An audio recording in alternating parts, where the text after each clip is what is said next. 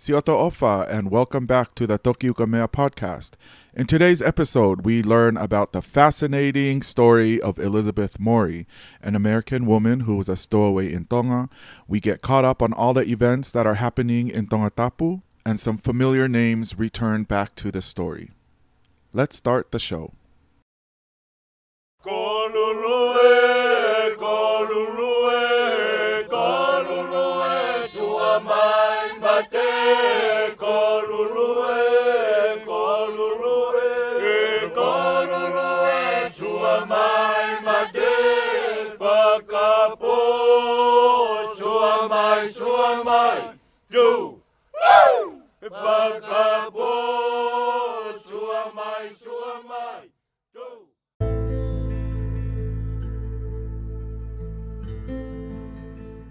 Before we continue, let's just do a quick recap.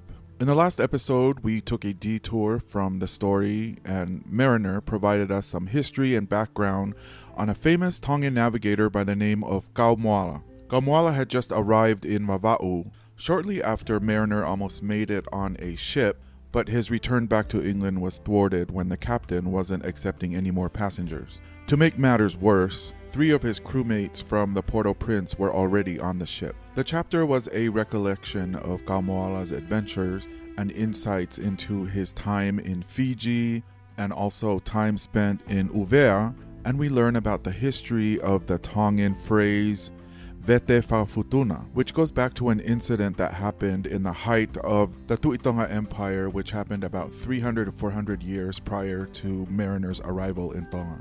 Going back to Kaumoala, I did some research after I published that episode, and Kaumoala actually refers, in addition to the name of that famous navigator we learned about in the last chapter, but Kaumoala also refers to a team of wayfinders. And back in those days of navigation, every Galia or Tongiaki, I need to use those phrases because I hate saying the word canoe. When I use the word canoe, it invokes, a little double hull canoe, a little popao, which is not the same thing. A Galia or Tongiaki could carry like hundreds of people.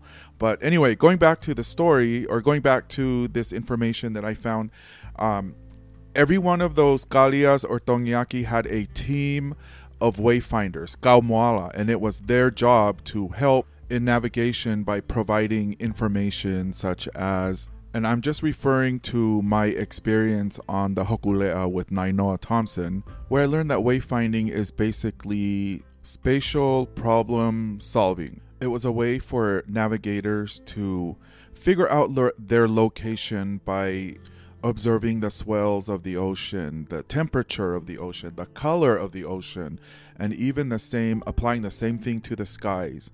And what do the clouds look like? What do the stars look like at night? This team of wayfinders, the Kaumoala, would then take all that information, provide it to the navigator, and then he would make his next decisions based on the information that the Kaumoala provided to him. So if your last name is Moala, you come from a tradition and a heritage of wayfinding, and you should be very proud of your ancestors.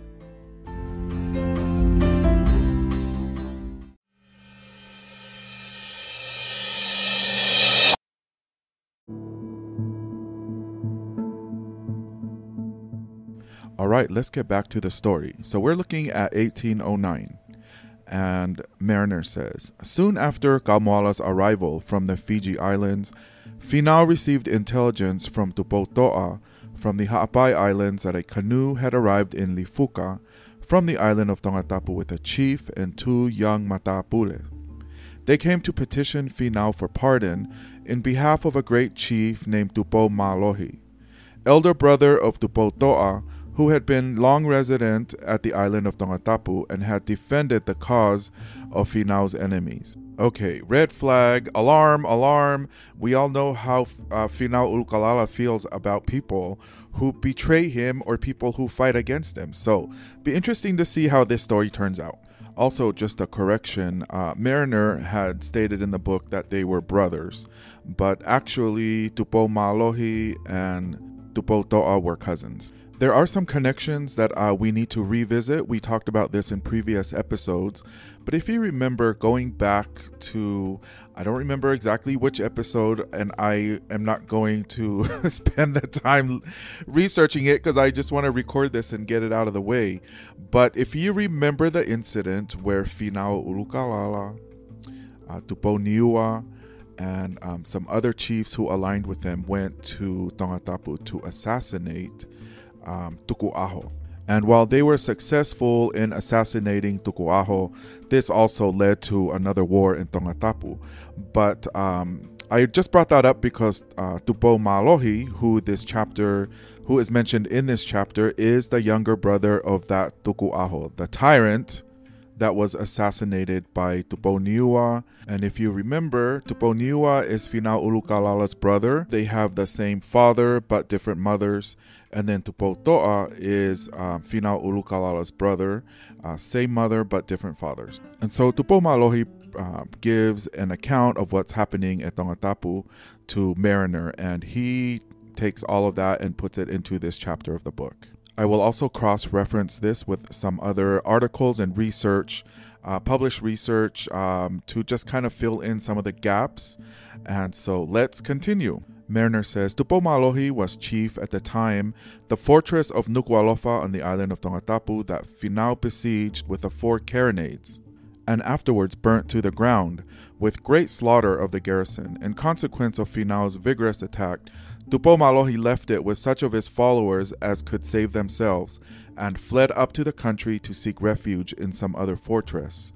The chief had all along been unfortunate. At the time of the great revolution of Tonga and the early success of Finau, he had fled to Fiji with his followers, and had resided there for some time, gaining experience in the art of war.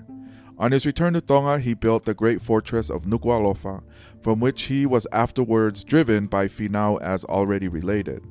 He next took refuge in some other fortress, from which, owing to the jealousy of the chief or some other cause, he was obliged to depart, and seek shelter in a third, from whence he was driven by some untoward circumstance, and thus he became in fact quite a refugee, nobody being willing to receive him in a sincere and friendly way.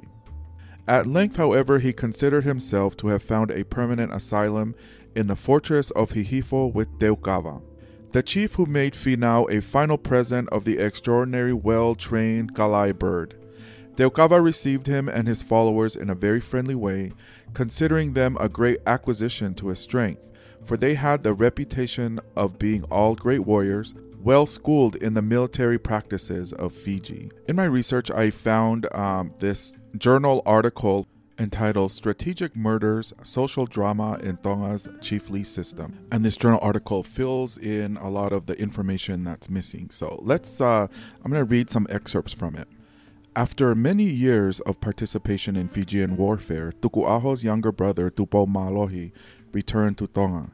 In Nuku'alofa, Tonga's later capital, he and his men constructed a fortress, and after the death of Ma'afu Olimoloa, he appointed himself as Tu'ikanokpolu. From the other chiefs, however, Tupo Malohi obtained little support, and after a while the threat from the nearby village of Pea became such that he left his fortress in Nuku'alofa in order to join Teukawa in Kolovai. And in the footnotes of this journal, we find out that the fort was built on the Veiongo Hill in Nuku'alofa, and it was called the Siako Veiongo. And Siako Veiongo sits west of the Royal Palace. So back to the book. So here we have Tupo Malohi. He's a refugee.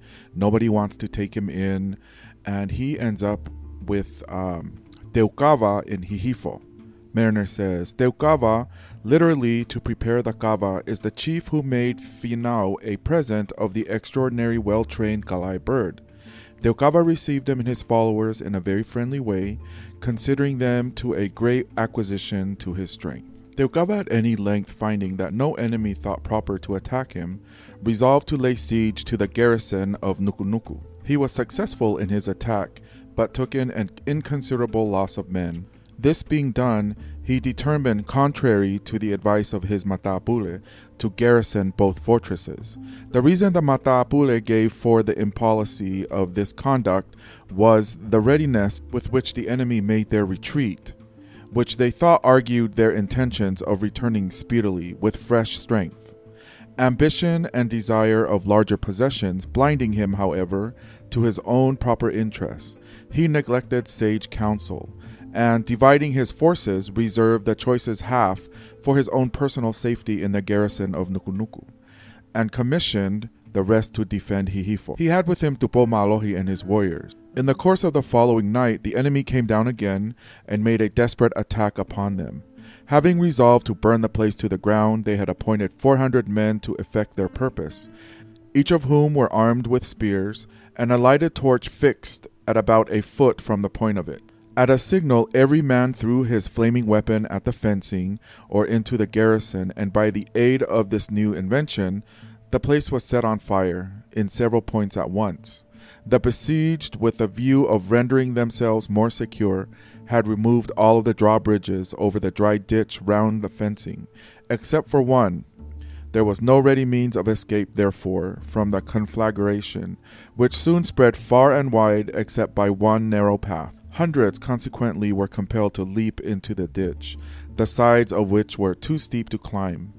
Among these was Teucava, who, with several other great chiefs and warriors, managed to get out by climbing up the back of those whose fidelity prompted them to lend their superiors this friendly assistance at the utmost peril of their own lives. Teucava, having thus got out of the ditch, was making the best of his way unarmed to Hihifo, when he was met by a native of Fiji belonging to the enemy's party.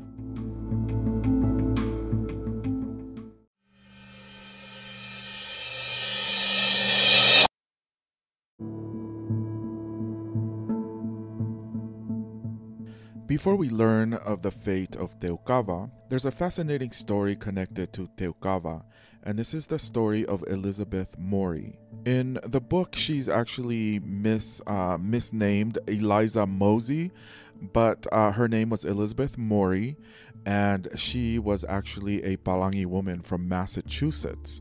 And how and why is she a part of Teucava's story? Well, let's talk about that. Mariner says, speaking of Teucava calls to my mind a circumstance mentioned in the report of the second missionary voyage respecting Eliza Mosey, that's not really the name, like I said, it's Elizabeth Maury, and a black woman, both belonging to the American ship Duke of Portland, Captain Lovat Mellon. The day is not mentioned. Through the treachery of Teucava, the crew were all murdered, except 3 or 4 persons, among who were Elizabeth Maury and a black woman. The latter was still at the Ha'apai Islands when I left. She latterly became insane, but lived as a sort of domestic, being harmless, with a certain female chief who treated her kindly. This is so interesting because we have, evidence that here we have this black woman. Most likely she was a slave brought over to the New World. And also, if you remember back to the early episodes of this podcast, there were also black slaves that were brought from the Caribbean on the Port-au-Prince. And so I'd be so interested to know if we have any Tongan families that are connected, blood families that are connected to these men and this one particular woman who spent the rest of their lives in Tonga. So back to the book. Elizabeth became one of the wives of Teucava, who was much envied by the other chiefs on that account, she being a white woman. She made her escape afterwards in the Union of New York and arrived at Port Jackson, where she remained.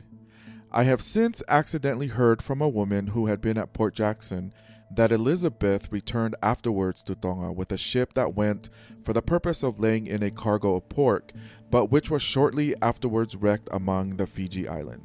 In the footnotes of the Tonga book by Paul Dale, the book that I'm cross-referencing with Mariner's account, he states, the American ship, the Duke of Portland, was captured by the Tongan Islanders with the assistance of a white runaway seaman by the name of Doyle, who had set himself up in Tongatapu. Only Elizabeth Maury, one old man, 4 boys, and a Negro woman were spared.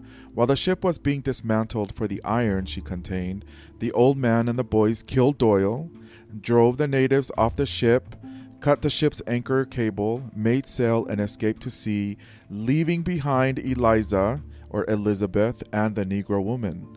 Nothing, however, was thereafter heard of the Duke of Portland. Elizabeth became the wife of the Tongan chief Teukawa and lived with him. From the Journal of Pacific History, the June 1999, volume 34, number 1 issue, we have a story here, an article actually about Elizabeth Maury. It's called Elizabeth Maury, a Castaway in Tonga, 1802 to 1804.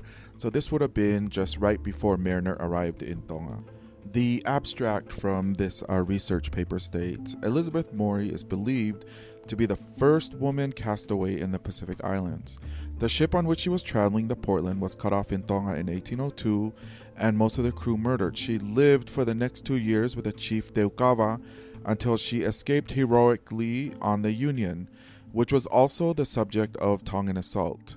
There's evidence that Maury had borne 2 children in Tonga before her escape, and subsequently returned to Tonga for the birth of a third. Evidence is also presented that she was American from Massachusetts, orphaned at an early age. She joined the Portland in Cape Town, probably by prior arrangement with the Portland's captain, Lovett Mellon, whose family was connected with her own. Mellon broke several laws in 3 jurisdictions in an apparent desperate endeavor to get to Cape Town and from there to South America, lending support to a theory of a romantic conspiracy with Maury. Initially, I had thought that the Portland, similarly to the Port-au-Prince, was a ship that came to Tongatapu unbeknownst to them, that they were going to meet hostility. But that isn't the case, because I'm learning in this research paper that the Portland was actually, the crewmen from the Portland were involved in some of the civil wars that were going on in Tonga at the time. So it says, crewmen from the Portland joined Hihifo warriors in a successful raid on nearby opposing forces. Afterwards, Teukawa, the local chief, and his retinue spent the night aboard the Portland, celebrating their victory. But Teukawa's covetousness had been aroused by the combination of success and opportunity, and he laid plans to seize the ship for its guns and iron. The next day, Teukawa sent word for the 2 ships' boats to be sent ashore to collect supplies the following morning, and although ordered by Captain Mellon not to do so, the mate sent 2 boats off before the captain was awake. Almost all the crew ashore were promptly killed, and in the attack on the ship which followed soon after, Mellon, the mate, and most of the remaining sailors were massacred. Maury, in an attempt to escape the horror, tried to jump overboard in terror, but was soon restrained by the Tongans, no doubt acting under instructions from Teukawa. The captured women, Maury and her Negro maid Eliza, were placed in the care of the chief's wife, perhaps while their fate was decided. 2 non-white crewmen were spared, the captain's Malay servant known as Charlie, and a Hawaiian named Tuitui. A few young crewmen were also left alive to help to strip the ship of plunder under the supervision of Doyle, a beachcomber in service with the Hihifo chiefs. Between them, Doyle, Charlie, and Tuitui could, and probably did, at least provide some means of initial verbal communication between Elizabeth Maury and the Tongan women with whom she was housed. Although Doyle would be killed within a week, when the Portland and her handful of survivors escaped to sea, the others lived on in Tonga for some years, perhaps continuing their interpreter roles from time to time. Okay, so now we know how Tuitui, if you remember Tuitui the Hawaiian at the very beginning of the podcast, he was a Hawaiian who lived amongst the Tongan people in Hapai. And so I think it was, I don't even remember, you guys, my memory is so bad when I started the podcast, and I don't know if it was alluded to, but I don't remember ever recalling how Tuitui ended up in Tonga. I think it was vaguely mentioned maybe, but so we're learning for the first time, at least for me, according to my memory, which is not very reliable, that this is how Tuitui arrived in Tonga and had been living in Tonga ever since. And so when Mariner arrived Remember that Tuitui was advising Finau Urukalala to just kill him and to really don't leave any survivors from the Port-au-Prince. All right, so going back to this research paper that was published about Elizabeth Mori. Of Mori's time in Tongatapu and her relationship with Teukawa, very little is known. How readily and successfully she adapted to Tongan life can only be inferred from what is already known of her. From her deposition and the circumstances of her escape, she seems to have been an intelligent, strong-minded, independent-spirited woman. If the elopement hypothesis is correct, then she was courageous as well.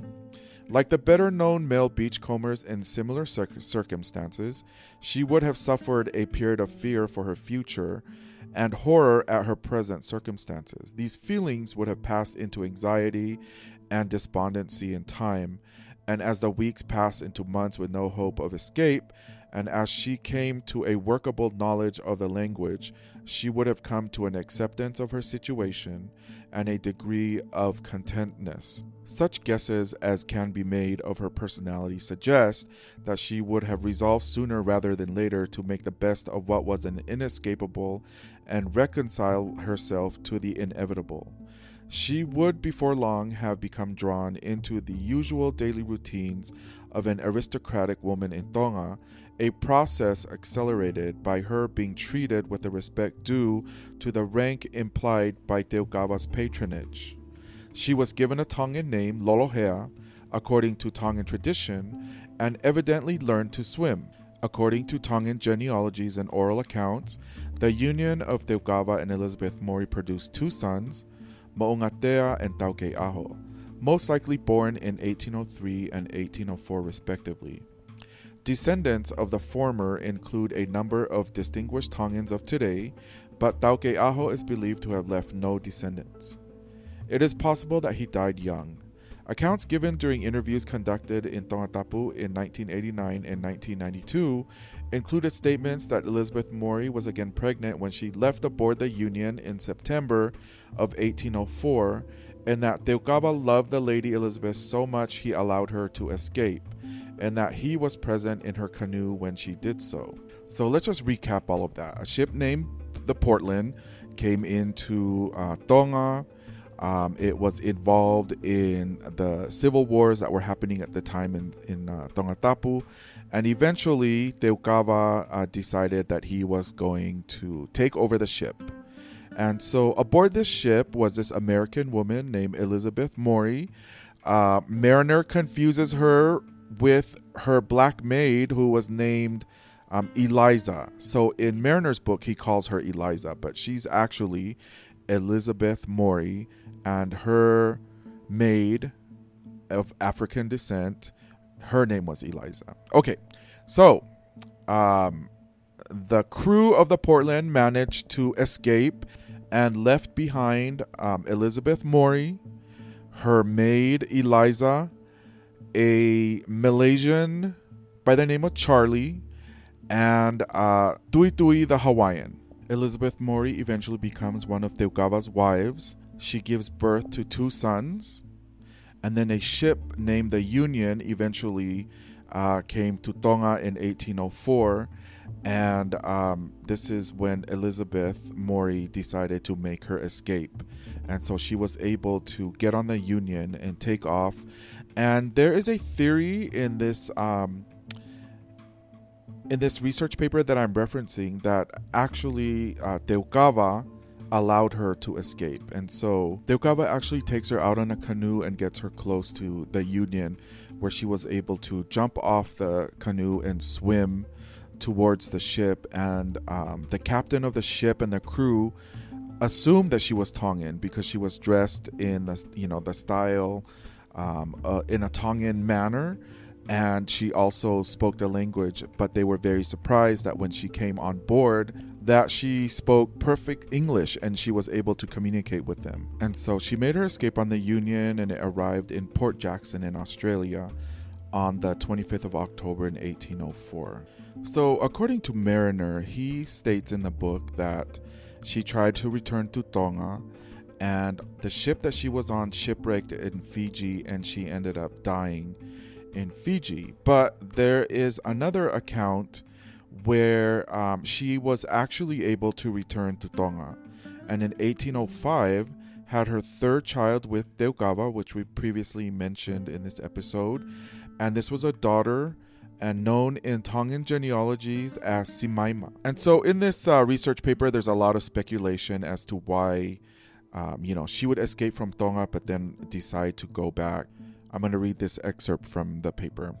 We can never know the true circumstances of Mori's flight from Tongatapu on the Union, or the extent of Teukawa's connivance.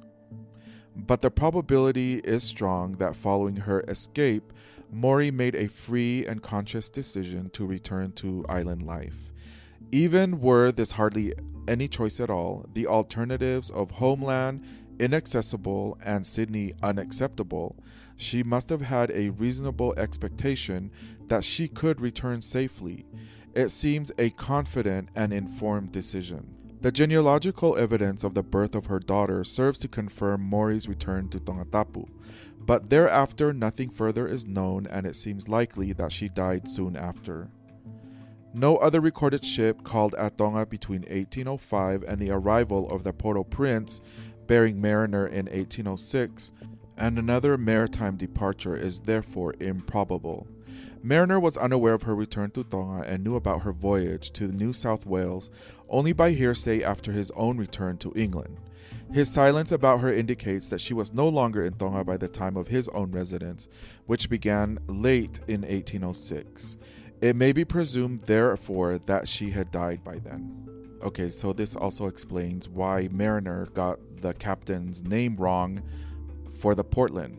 And so why was Elizabeth Mori, an American from Massachusetts, was on board on the Portland? And the theory is that she had a relationship with the captain Lovett Mellon.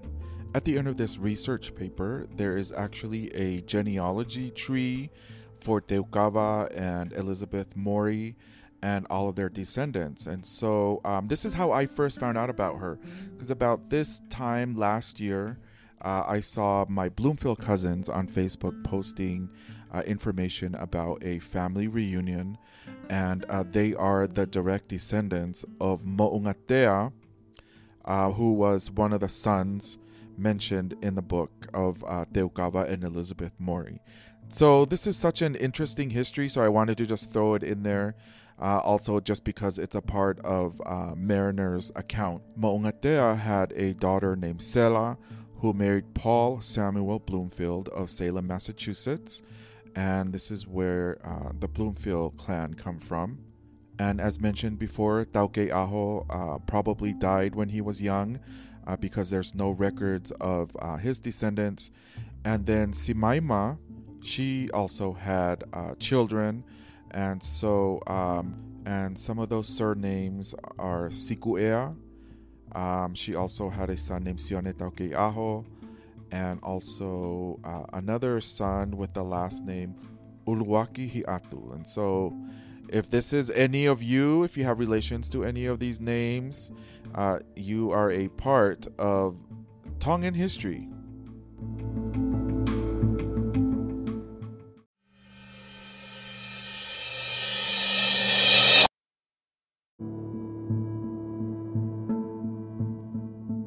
So, what happened to Teukawa? Let's go back to Mariner's account and find out. So, as you recall, Teukawa was fleeing from battle. He kind of got too ahead of himself and went against the advice of his Matapule to not spread his resources and his men out too thinly, because he was trying to wage war against another fort while trying to defend his own fort. And sure enough, as he was attacking the fort in Nukunuku, the enemy who retreated, and it was kind of suspicious to Teukawa's Matapule that they would retreat so fast. But they came back, they burnt the fort down. The warriors of Teukawa was barely able to escape, and they all were pushed into a ditch.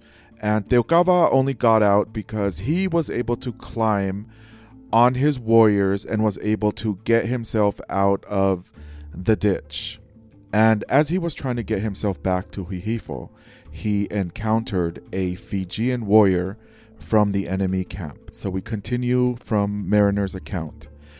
Teukawa, having thus got out of the ditch, was making the best of his way unarmed to Hihifo when he was met by a native of Fiji belonging to the enemy's party, who gave him the watchword, which he was unable to answer. And instantly the Fiji warrior struck him so violent a blow on the head with his club that he buried it in his brains. The club had got so locked into the broken skull that he could not immediately withdraw it, and he probably would have left it there, but discovering what a great chief he had killed, his club from that moment became exceedingly valuable to him, the pledge, as it were, of future great successes, as long as he kept it in his possession. The triumph of his feelings therefore prevented him from seeing or hearing another man who was fast approaching, and while he was in the act of disengaging his club, his own brains were knocked out and his speculations suddenly destroyed by one of Teukawa's men, whose swiftness of foot brought him just in time to revenge his fallen chief, by laying his enemy prostrate by his side. Dangers were thickening round him, and he was compelled to leave the body of Teukawa on the field, and secure his own existence by a speedy flight to Hihifo, where all who succeeded in making their escape quickly arrived. The body of Teukawa was soon found by the enemy, and it was conveyed to their fortress, cut to pieces, and it must be said, dressed for food. Among the garrison of Hihifo there was a chief named Ata. He was not an old man, but he had a great reputation for political wisdom and military skill.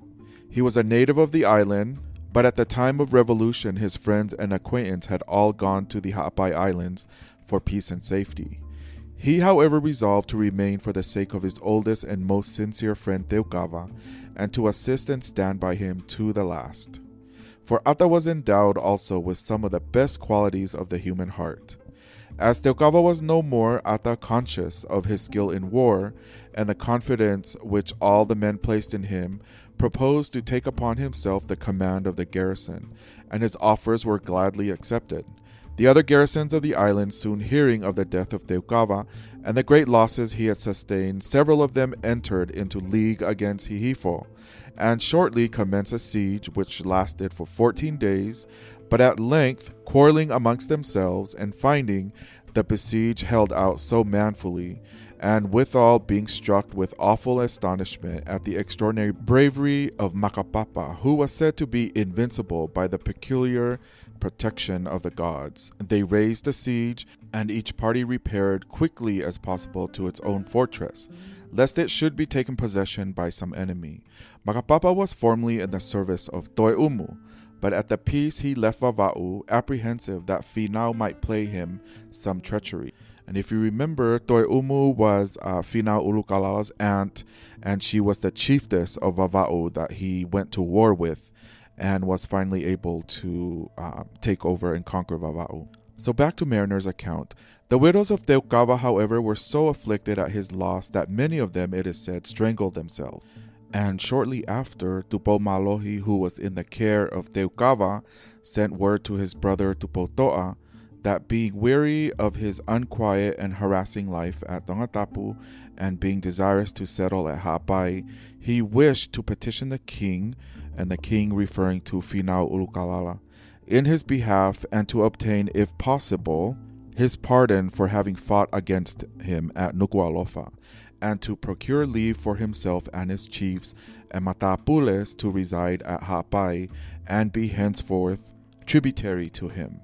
This message was brought to Tupoto'a by a chief and 2 young Matapules. Tupoto'a, having communicated this request of his brother and his followers to Finau Ulukalala, after a little consideration, he gave consent that they should reside at the Ha'apai Island. So I'm going to reference another document. It's a research paper. This is called The Transformation of the Traditional Tongan Polity, which adds just more context and information about this particular situation with Teukawa and also Tupo Malohi. When Ulukalala took over Vava'u, or when he started waging a war in Vava'u, which he eventually won, some of the chiefs in Vava'u who were also related to Ulukalala, fled to Tongatapu. And while they were in Tongatapu, they strengthened their opposition to Ulukalala by joining some of his enemy, and in particular, Takai of Pea.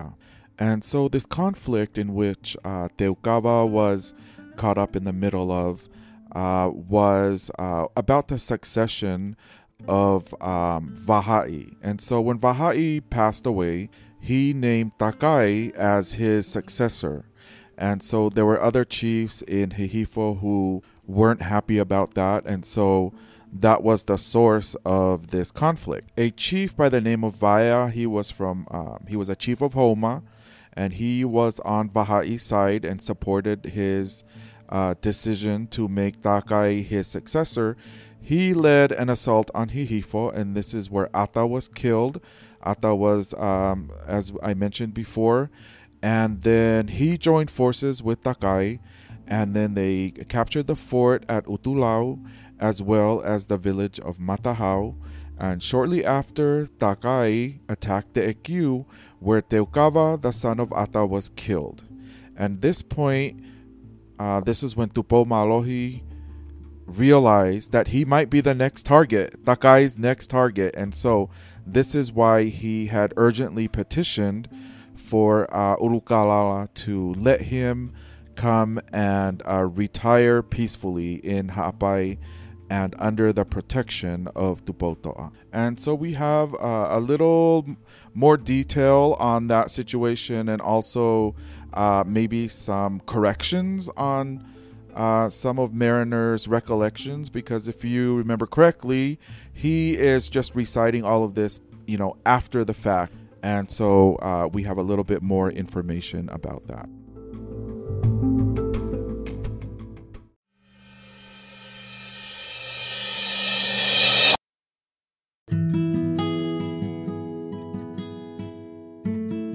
Okay, I think this is a good time to end this episode.